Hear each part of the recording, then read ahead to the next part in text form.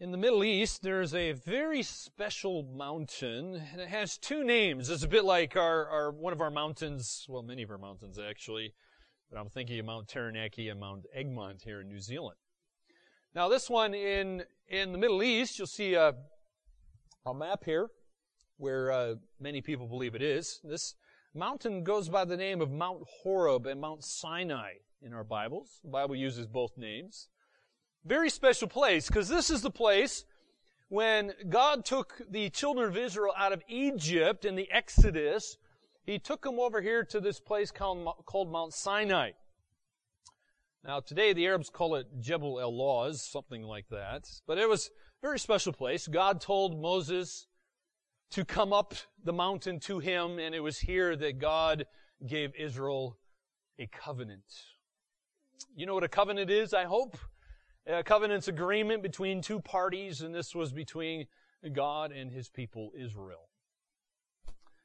And as often the case, in covenants, there's a lot of laws and things that need to be met in the agreement. And God had many laws, not just 10 commandments. Yes, God did have 10 commandments, but in fact, if you read your Old Testament, there was about 613 laws.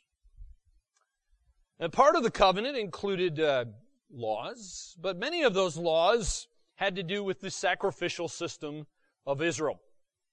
Why would God do that? Well, God cares about worship, number one. He cares about worship. He's trying to teach you something. He was trying to teach Israel about sin and Himself and that God is holy.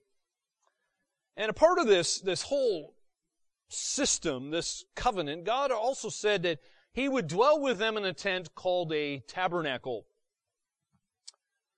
You say, what's the purpose of the tabernacle?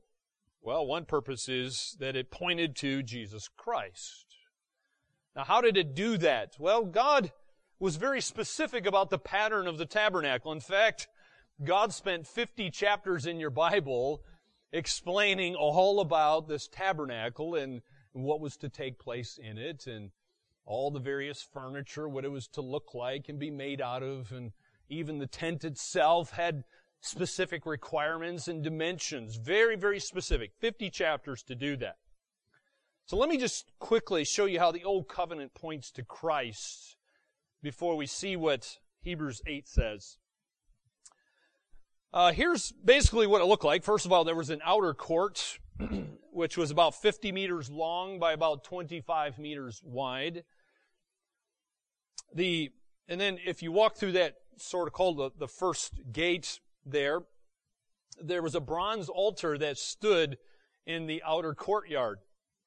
That was where the sacrificial animals were sacrificed. It was done on that bronze altar, and their blood was shed for the sins of the people. And so the altar typifies Christ's redemptive work on the cross on our behalf, where His blood was shed on behalf of His people. And then you come next to this bronze basin, or some Bibles might call it a laver, but it stood also in the outer courtyard there between the altar and the tabernacle proper. The basin was provided only for the priest, and they were to come and they were to wash their hands in that basin before they were allowed to enter into the tabernacle. And so the basin speaks of Christ as our sanctification. We are cleansed. We're set apart from our sin unto God. And so as believer priests, Christ cleanses us from sin. We are washed. And then you have the tabernacle tent itself, which was not really big, really. It was smaller than this room we're in currently.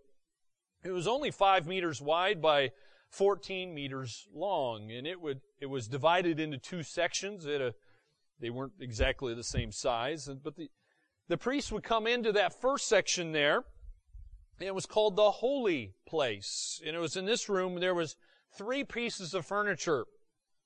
And those pieces of furniture typified fellowship with Christ. Let me just point the 3 out to you. By the way, notice there was no seats or chairs or benches in the tabernacle.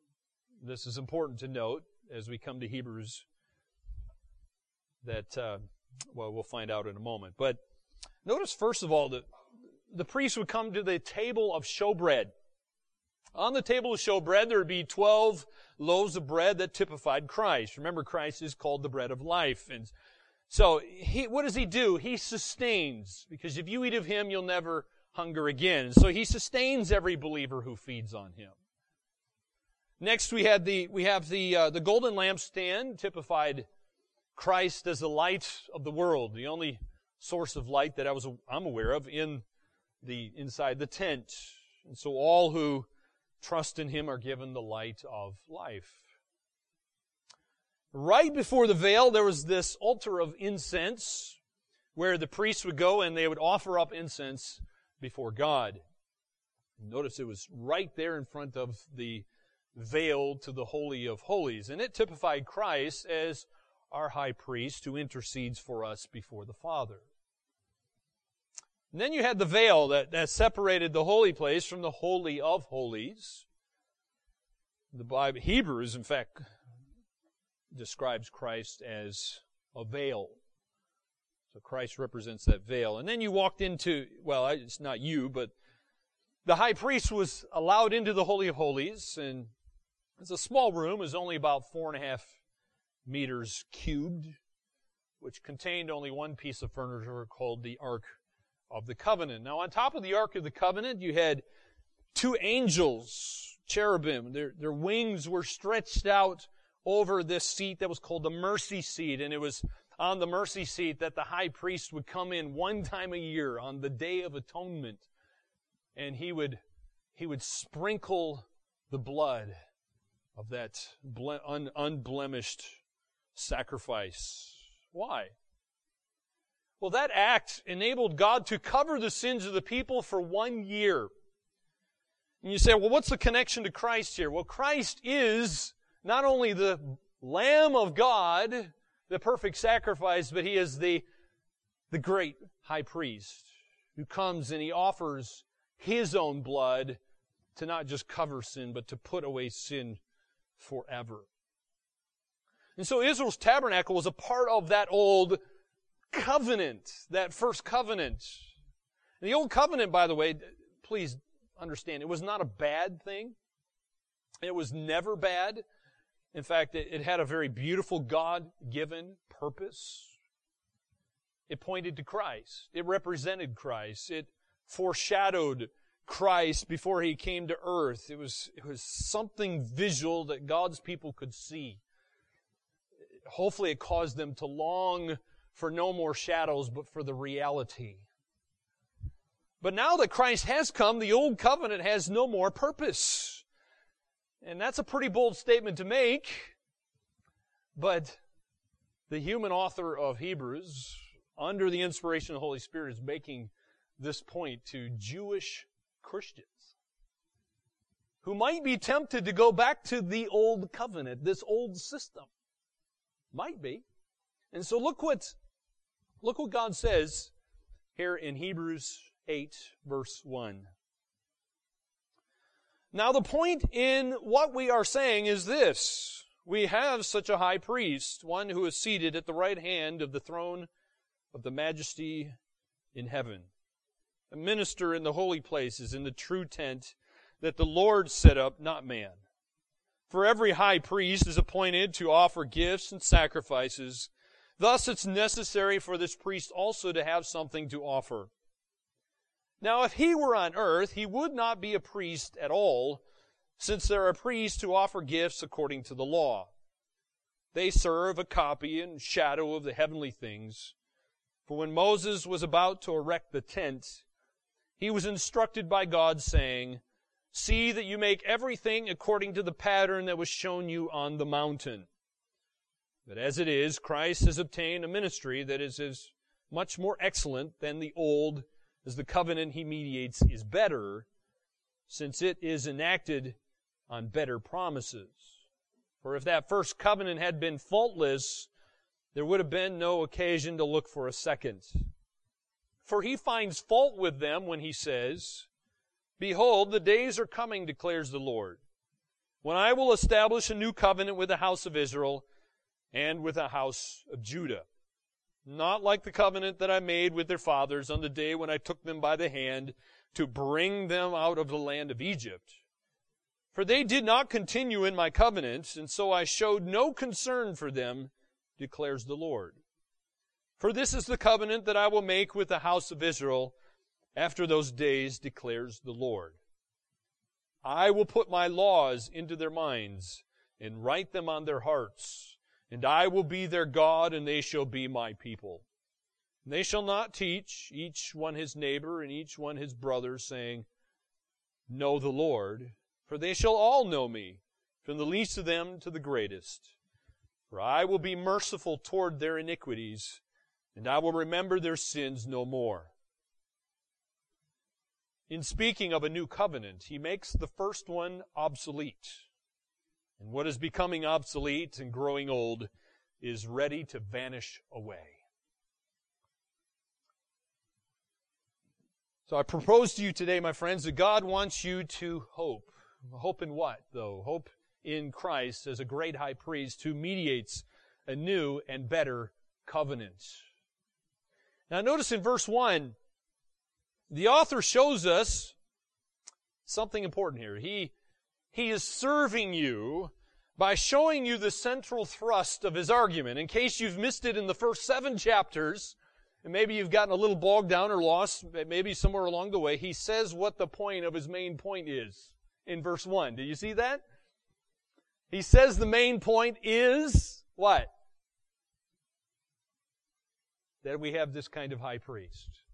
The very high priest, the superior one he's been pointing to in the first 7 chapters is here. And the argument and the flow of thought in those first 7 chapters may have been difficult for some of us to follow, but the author is simplifying things here for us, I hope, and he's saying, hey, we have this kind of high priest. For 7 chapters, he's told us what we need. Now here's the good news. He's telling us we have exactly what we need. We need Christ as a great high priest, because in him we have hope. There is no hope without our great high priest. You say, well, why do we have hope? Well, this chapter gives you 2 reasons. 2 reasons for why you have hope. Number 1, because Christ is a superior leader. Christ is a superior leader. How is he a superior leader? Well, that's the first 6 verses. I want you to notice, first of all, that Christ's service is better. His service is better. Because verse 1 says, we have such a high priest. What is he doing? What's his service like? It says, this one is seated at the right hand of the throne of the majesty in heaven.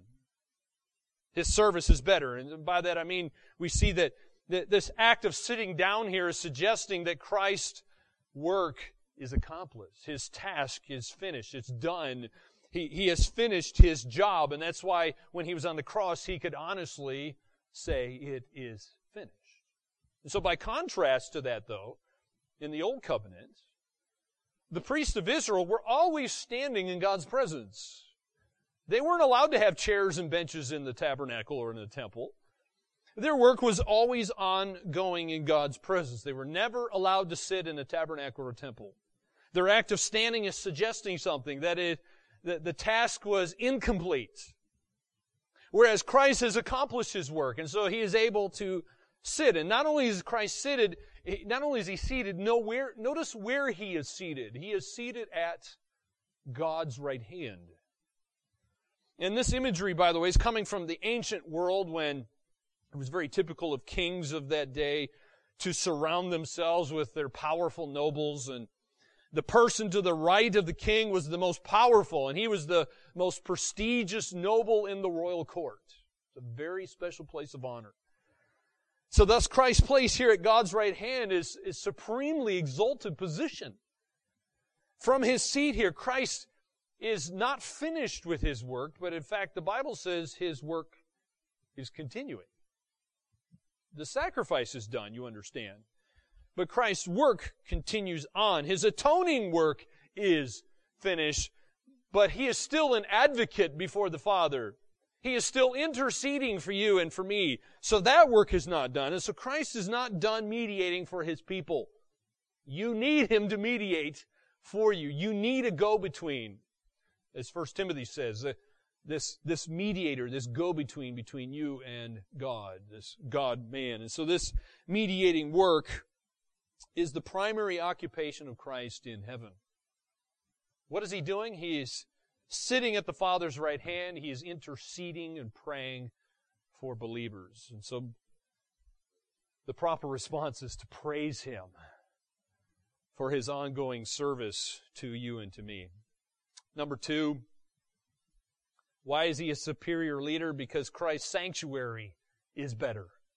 Not only is His service better, but His sanctuary is better. Notice what it says in verse 2. It says, a minister in holy places, in the true tent that the Lord set up, not man. Why is the sanctuary better? Because this true tent, or this tabernacle, if you will, where Christ serves, is located not on earth, but it's located in heaven. How do we know it's located in heaven? Well, verse 1, first of all, says that Christ is at God's throne in heaven. So the context helps you. The other question of verse 2 is, well, we're talking about a holy place. It's a true tent. The Lord has set this up. Well, where is that? Well, the context shows you it is in heaven. And so this heavenly location then means something for us. It means God is the source of strength. He's able to support, He's able to enable Christ's work here. He's accepted Christ's atoning work, in fact. And this is good news because it certifies that Christ will be successful. His prayers are effective in His heavenly work. So Christ's sanctuary is better. His service is better. But number 3, Christ's sacrifice is better. That's the point of verses 3, 4, and 5. We see the problem under the Old Covenant. In verse 3, every high priest is appointed to offer gifts and sacrifices. Thus, it's necessary for this priest also to have something to offer. Well, Christ offered Himself here, the perfect sacrifice, but He does it in a single effective act. Whereas we see the earthly priests, what do? They're continually offering sacrifices that could never take away sin. In verse 4, in your text, emphasizes His effective work as a priest. See, Christ's effective work as a priest did not occur on earth. He wasn't a priest when He was on earth. According to the Mosaic law, Christ was not born into the proper tribe for serving as a priest on earth. Remember the tribe? It was supposed to be the tribe of Levi. Which tribe was Jesus from? From the tribe of Judah. Christ never served as a priest while He lived on earth. He serves effectively as a priest in heaven, though. His effective ministry on earth was His offering up of Himself. He was the Lamb of God, the perfect sacrifice for sin. And so the ministry He exercised on earth was a preparation for His ministry in heaven. So Christ's priesthood depended on that offering. Offering was perfect earthly sacrifice. And then it was followed by His ascension, where He went to heaven to be seated, this exalted position, the right hand of God. Notice verse 5 makes 2 emphases about the ministry on earth by Israel's priests. First of all, notice that the priestly ministry on earth represented only a shadow of the truly effective priestly ministry that Christ performed in heaven. Now think of a shadow for a moment. This might help you to get the picture here. What's a shadow? Well, a shadow is just a reflection of another object. It resembles that object. So like if you see your shadow, that shadow is a reflection of you. It's not you. It's distorted, of course. It's a shadow. And so the earthly ministry of Christ served only as a shadow of His real priestly ministry in heaven. So it wasn't perfect. It was a shadow. Christ is perfect, but we need Christ to be in heaven as our great high priest. And so the work of Israel's priests only served as a preview of the atoning work of Christ. It should have caused people to be drawn to Christ. The second emphasis here, verse 5, is that even though the earthly ministry was only shadow of the heavenly reality, God had still designed this earthly priestly ministry in great detail. Some 50 chapters, in fact, you read in your Old Covenant there. And so we see a quote here in verse 5 from Exodus. And the author reminds his readers here that God provided precise instructions about all the details about the tabernacle. Now, it doesn't mean everything in the tabernacle meant something. It doesn't mean that everything pointed to Christ, but certainly the greater things there did point to Christ. Even the small details of the tabernacle were in God's hand. And since this is true, then the heavenly sanctuary needs to be and must be a glorious place, a significant place. Is it the exact dimensions and look exactly like the book of Exodus describes it? No, I don't think so. Okay? But there is something glorious going on there. There's a reflection, a shadow, and certainly great significance. So why do we have hope, my friends? Number one, it's because you have a superior leader.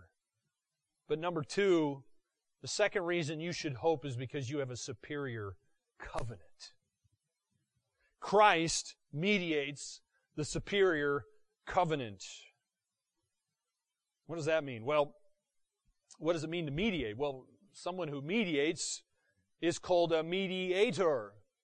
You say, well, what's a mediator? A mediator is someone who stands between two people and strives to bring them together. He or she is a go-between in a dispute or a conflict. And so the mediator is mediating. He or she's representing both parties, trying to bring those parties together. In religion, a priest is a mediator between God and man. So praise God, we have the perfect mediator.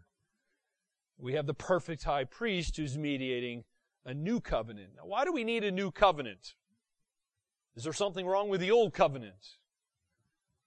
Well, let me give you some reasons for the new covenant according to this text. Number one, first reason for the new covenant is the old covenant has faults. The first covenant has faults. Look at verse 7. Verse 7. For if that first covenant had been faultless, there would have been no occasion to look for a second. So it's obviously not faultless, then it has faults. What does that mean? The old covenant has faults. What makes it have these faults? Well, its faultiness, if you will, is rooted in the fact it was incomplete. In other words, when I say incomplete, it was not final. How was it not final? How was it incomplete? Well, first of all, the old covenant could not provide a priest who would make ultimate and full atonement for the sins of God's people. So that's why they had to do this all the time. They kept doing it over and over. The high priest kept coming every year on the Day of Atonement and doing the same thing. So it was incomplete. And this fault should have been obvious to all of Israel. After all, under the Old Covenant, there was this unrelenting need for constant sacrifices. This endless repetition of sacrifices demonstrated something. It demonstrated the covenant's incompleteness. It demonstrated an inability to deal with sin once and for all. But number two, we see the faultiness in its incompleteness that in another way, that the high priest of the Old Covenant had to make unrelenting sacrifices for his own sins before he could make a sacrifice for the sin of his own countrymen. So you had incomplete priest, incomplete high priest, and they kept dying, and then they had to be replaced. And so in light of the new covenant, that is no gospel. That's not good news. But the author of Hebrews is now declaring that the final priest has come to save his people once and for all. Indeed, a better priest with a better sanctuary has come to mediate a better covenant enacted on better promises. You say, better promises? Yes, that's what the text says, better promises. That's the second reason for the new covenant, is because the new covenant is enacted on better promises. That's what verse 6 says. But as it is, Christ has obtained a ministry that is as much more excellent than the old, as the covenant he mediates is better, since it is enacted on better promises. What are those better promises? What are those promises? Well, notice the Bible, your Bible, probably from verses 8 through 12 looks a little different. I hope your Bible has those verses indented so they look a little different. That means it's a quotation from your Old Testament. In fact, this is a quotation from the prophet Jeremiah. So Hebrews 8, verses 8 through 12, here's a direct quotation from the prophet Jeremiah hundreds of years before Christ ever came. And God was even telling Israel then, there is coming a new covenant with better promises. So, let's go right to the source. Where is Hebrews getting this quotation from? Getting it from Jeremiah 31, verse 31. I put it on the screen here for you. Jeremiah 31:31 says, "Behold, the days are coming, declares the Lord, when I will make a new covenant with the house of Israel and the house of Judah. Not like the covenant I made with their fathers on the day when I took them by the hand to bring them out of the land of Egypt. My covenant that they broke, though I was their husband, declares the Lord. For this is the covenant that I will make with the house of Israel on those days, declares the Lord. I will put my law within them, and I will write it on their hearts, and I will be their God, and they shall be my people. And no longer shall each one teach his neighbor and each his brother, saying, Know the Lord, for they shall all know me, from the least of them to the greatest, declares the Lord. For I will forgive their iniquity, and I will remember their sin no more." Now, in case you're wondering, I didn't just copy that out of Hebrews 8. I actually got that from Jeremiah 31, verses 31 to 34. Do you notice the connection to Hebrews 8? Very similar, isn't it? That's because it's a quote from Jeremiah 31.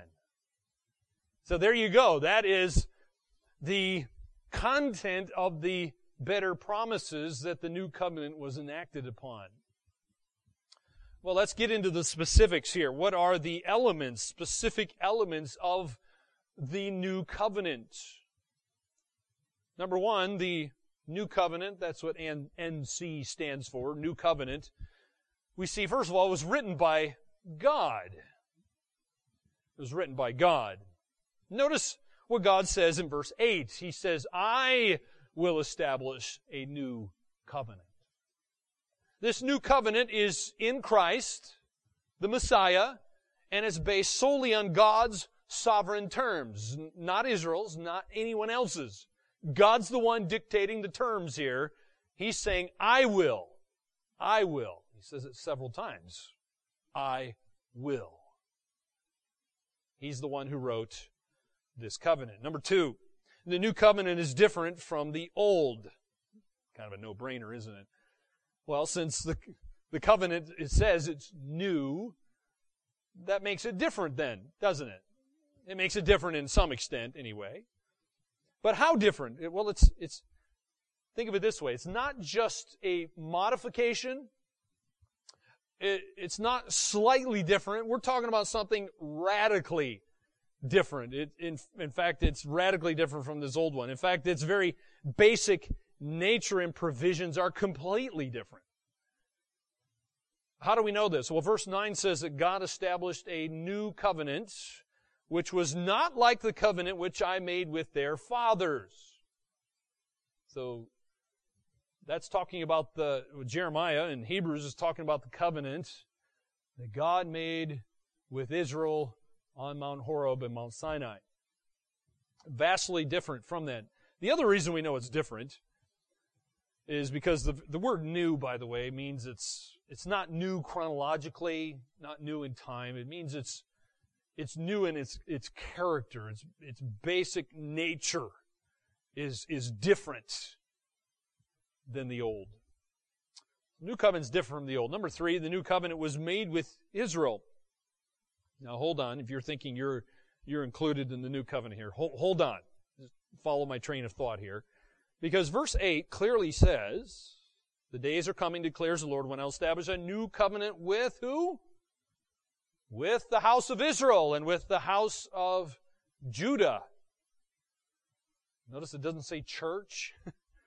It doesn't say anything else. Is that clear to you? That should mean Israel to you. And so in this regard, the new covenant is like the old one. It was made with Israel. It was made with the Jews. By the way, God has never made a covenant with Gentiles, non-Jews. The new covenant is not made with the church. It was made with the same people the old covenant was made with, and it's Israel. If you're wondering how we Gentiles are connected here, hang on. First of all, we need to understand that Gentiles can be beneficiaries of the new covenant, just like they could be beneficiaries in the old covenant. For example, you remember the Abrahamic covenant, Genesis 12? Part of that Abrahamic covenant that God made with Abraham was through Abraham, all peoples of the earth would be blessed. Well, that includes you and me, Gentiles. We're all blessed through Abraham, who was the father of Israel, right? And so both covenants were made with Israel alone, and sadly, though, Israel as a nation rejected God because they rejected His Son. But God never rejected Israel. That doesn't mean that God is done with Israel. And now all of these promises have shifted from Israel over to another group called the church. That's not what's going on here, okay? It doesn't mean this covenant is transferred to anyone else. The covenant still applies to Israel. Again, you say, well, hey, what about us Gentiles then? How do we fit into this picture? Well, guess what? When Gentiles are saved and put their faith in Christ alone, they become descendants of Abraham. Not literally, but spiritually, you become a spiritual descendant. In fact, that's the point Paul's making in Galatians chapter 3, verse 7. Look at this. He says, therefore, be sure that it is those who are of faith who are sons of Abraham. And the Scripture, foreseeing that God would justify the Gentiles by faith, preached the gospel beforehand to Abraham, saying, all the nations shall be blessed in you. Notice that last phrase, all the nations shall be blessed in you. Quotation from Genesis 12, the Abrahamic covenant. How are you blessed? How do you become a part of Abraham's family? Notice it says, by faith. So the Abrahamic covenant is fulfilled in each believer when you accept this single requirement of the new covenant. What is it? It's faith in Christ alone. And again, Galatians 3:29 says this, if you belong to Christ, look at verse 29, if you belong to Christ, then you are Abraham's offspring, heirs according to promise. How do you become Abraham's offspring? When you belong to Christ. How do you know if you belong to Christ? When you've put your faith in Him and in Him alone. Stop relying on yourself, your good works or anything else to get you to heaven. It's only Christ. And then you're grafted in. So for the time being, Gentiles are sharing more in the new covenant than Jews on the whole. But one day this is all going to change. Praise God. After the time of the Gentiles is done and Gentiles have sufficient time to respond to the gospel, Romans chapter 11 says that all Israel will be saved. Christ is going to come back. They're going to see Jesus for who He is, that He is their Messiah. and they will put their faith in Him and be saved. All right, moving on. Why is the new covenant better? What's better? Well, what's the elements of this new covenant? We see, number 4, the new covenant is not based on law. Not based on law. Notice what verse 9 says. Not like the covenant that I made with their fathers. Well, what was that like? On this day when I took them by the hand to bring them out of the land of Egypt, they did not continue in my covenant, and so I showed no concern for them, declares the Lord. So the blessings of the old covenant were conditioned on Israel's obedience to the law that God gave them with that covenant. See, they not only had the 10 commandments, they had 613 laws, which God knew they could never keep. And the Bible says you break the law in one point, you're guilty of the entire thing. The whole thing. You're guilty of it. And so the law was meant to point them to Christ. It was meant to be a school teacher to show them what is sin and the fact that they have fallen short of the glory of God. They need Christ. That's what it was supposed to do. So because Israel didn't continue, what did God do? God says, I didn't show concern for them. Under the law, His care depended on Israel continuing to obey. Her disobedience did not forfeit the covenant, but it did forfeit all of the blessings of the covenant. So God brought judgment on Israel. Why? Because they didn't obey. It was a covenant of law, but the new covenant was not.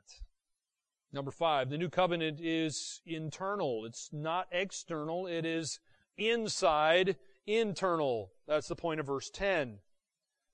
For this is the covenant that I will make with the house of Israel after those days, declares the Lord. I will put my laws into their minds and write them on their hearts, and I will be their God, and they shall be my people. So this is a different covenant, different sort of law. It's something internal. It's not external. Under the old covenant, obedience was primarily out of fear of punishment, but under the new, it's primarily out of love. Formerly, God's law was given on what? Right?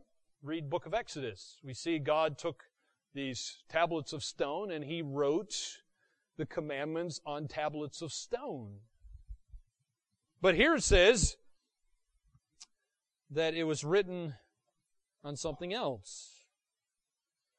God's old law, written on tablets of stone, was to be written on people's wrists, be written on people's foreheads. They were to put it on the doorpost of their house.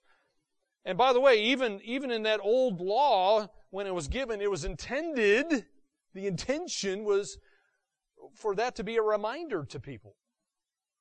It was to remind people what was to be going on in their hearts. But the people couldn't write on their hearts like they could write on their doorpost. For the Pharisees, it was easier to put Scripture in a little box and stick it on their forehead than to actually put it in their hearts. That was the problem. And so now we have the Spirit writing God's law in the minds and hearts of people who belong to Him. It's become internal. And so in the new covenant, true worship is internal. It's not external. It's supposed to be something real, not ritual. So look what God says about the new covenant in another passage in Ezekiel 36, verse 26. It says this, I will give you a new heart, and a new spirit I will put within you, and I will remove the heart of stone from your flesh and give you a heart of flesh. And I will put my spirit within you and cause you to walk in my statutes and be careful to obey my rules. So notice the new covenant is not external, it's internal. It's in the heart. It's inside the believer. And number 6, the new covenant is it is personal. It is personal. Obviously, since it's internal then, the new covenant has to be personal. It's personal for 2 reasons here. Notice we've seen that God's Word is within believers. And number two, that God's Holy Spirit is within believers. That's what Ezekiel says. Jeremiah said the same thing. Hebrews is saying the same thing. And so, my friends, do you understand that every believer has a resident helper, a resident teacher, a resident friend? You say, where's that in the Bible? Well, not only in Ezekiel, but John chapter 14, verse 26, the helper, the Holy Spirit, whom the Father will send in my name. Jesus is speaking here, and he says, He will teach you all things and bring to your remembrance all that I said to you. And that hasn't changed. The Holy Spirit still resides within and dwells within believers. So this is personal. Very personal. And number 7, the new covenant brings total forgiveness. And this has got to be, for me, the primary reason why the new covenant is enacted on better promises. Because this is awesome. You got to look at this and just say, wow. Forgiveness? Is that for real? I mean, look at verse 12. For I will be merciful toward their iniquities, and I will remember their sins no more. You say, whoa, you mean I don't need an earthly high priest to go into that holy of holies and make a sacrifice for me anymore? No. I don't have to slaughter animals anymore? No. You mean I don't need an earthly priest anymore? No. Whoa, that's awesome. By the way, this is what mankind needs more than anything else, and what the Old Covenant pictured, but sadly couldn't give. Under the Old Covenant, sins could never really be forgotten. Why? Because sins were never really forgiven. They were only covered. That's why the high priest had to do this every year over and over. But for those who belong to Christ, the Bible here says God forgives all their sins. And so praise God. Praise God. He deals with our greatest problem. And by the way, my friends, this doesn't mean that God forgets stuff. God can't forget anything. He's all-knowing, right? So what does it mean when it says, God says, I will remember your sins no more? It means what Psalm 103 says. He's removing your sins as far as the east is from the west. It's out of sight, out of mind. I will never bring it up again. I'm not going to shove it in your face ever again. That's what God means. It means it doesn't mean He forgets stuff. He can't do that. He's an all-knowing God. But He's never going to bring it up again. He's not going to hold you accountable for that sin that is under the blood. Well, let's end by looking at the result of the new covenant. And that's in verse 13. Verse 13 says, in speaking of a new covenant, He makes the first one obsolete. And what is becoming obsolete and growing old is ready to vanish away. So what's the result of the new covenant? God rendered the old covenant obsolete. That means it is no longer valid. So it's appropriate for these Hebrew Christians to no longer offer sacrifices. They don't need to do that. They can look to Christ now as their great high priest, and in Him put their hope. In fact, the old covenant disappeared. The human writer of Hebrews could not have known just how literal this truth could have been fulfilled just within a few years of writing this. You see, my friends, history tells us that when the Romans came in 70 A.D. and destroyed Jerusalem, they were very thorough. They destroyed the temple. In fact, all we have left is that Wailing Wall. You see pictures in Jerusalem, all the Jews go and stick their pieces of paper in the wall and do their prayers and so forth. That's all that was left. They destroyed it completely.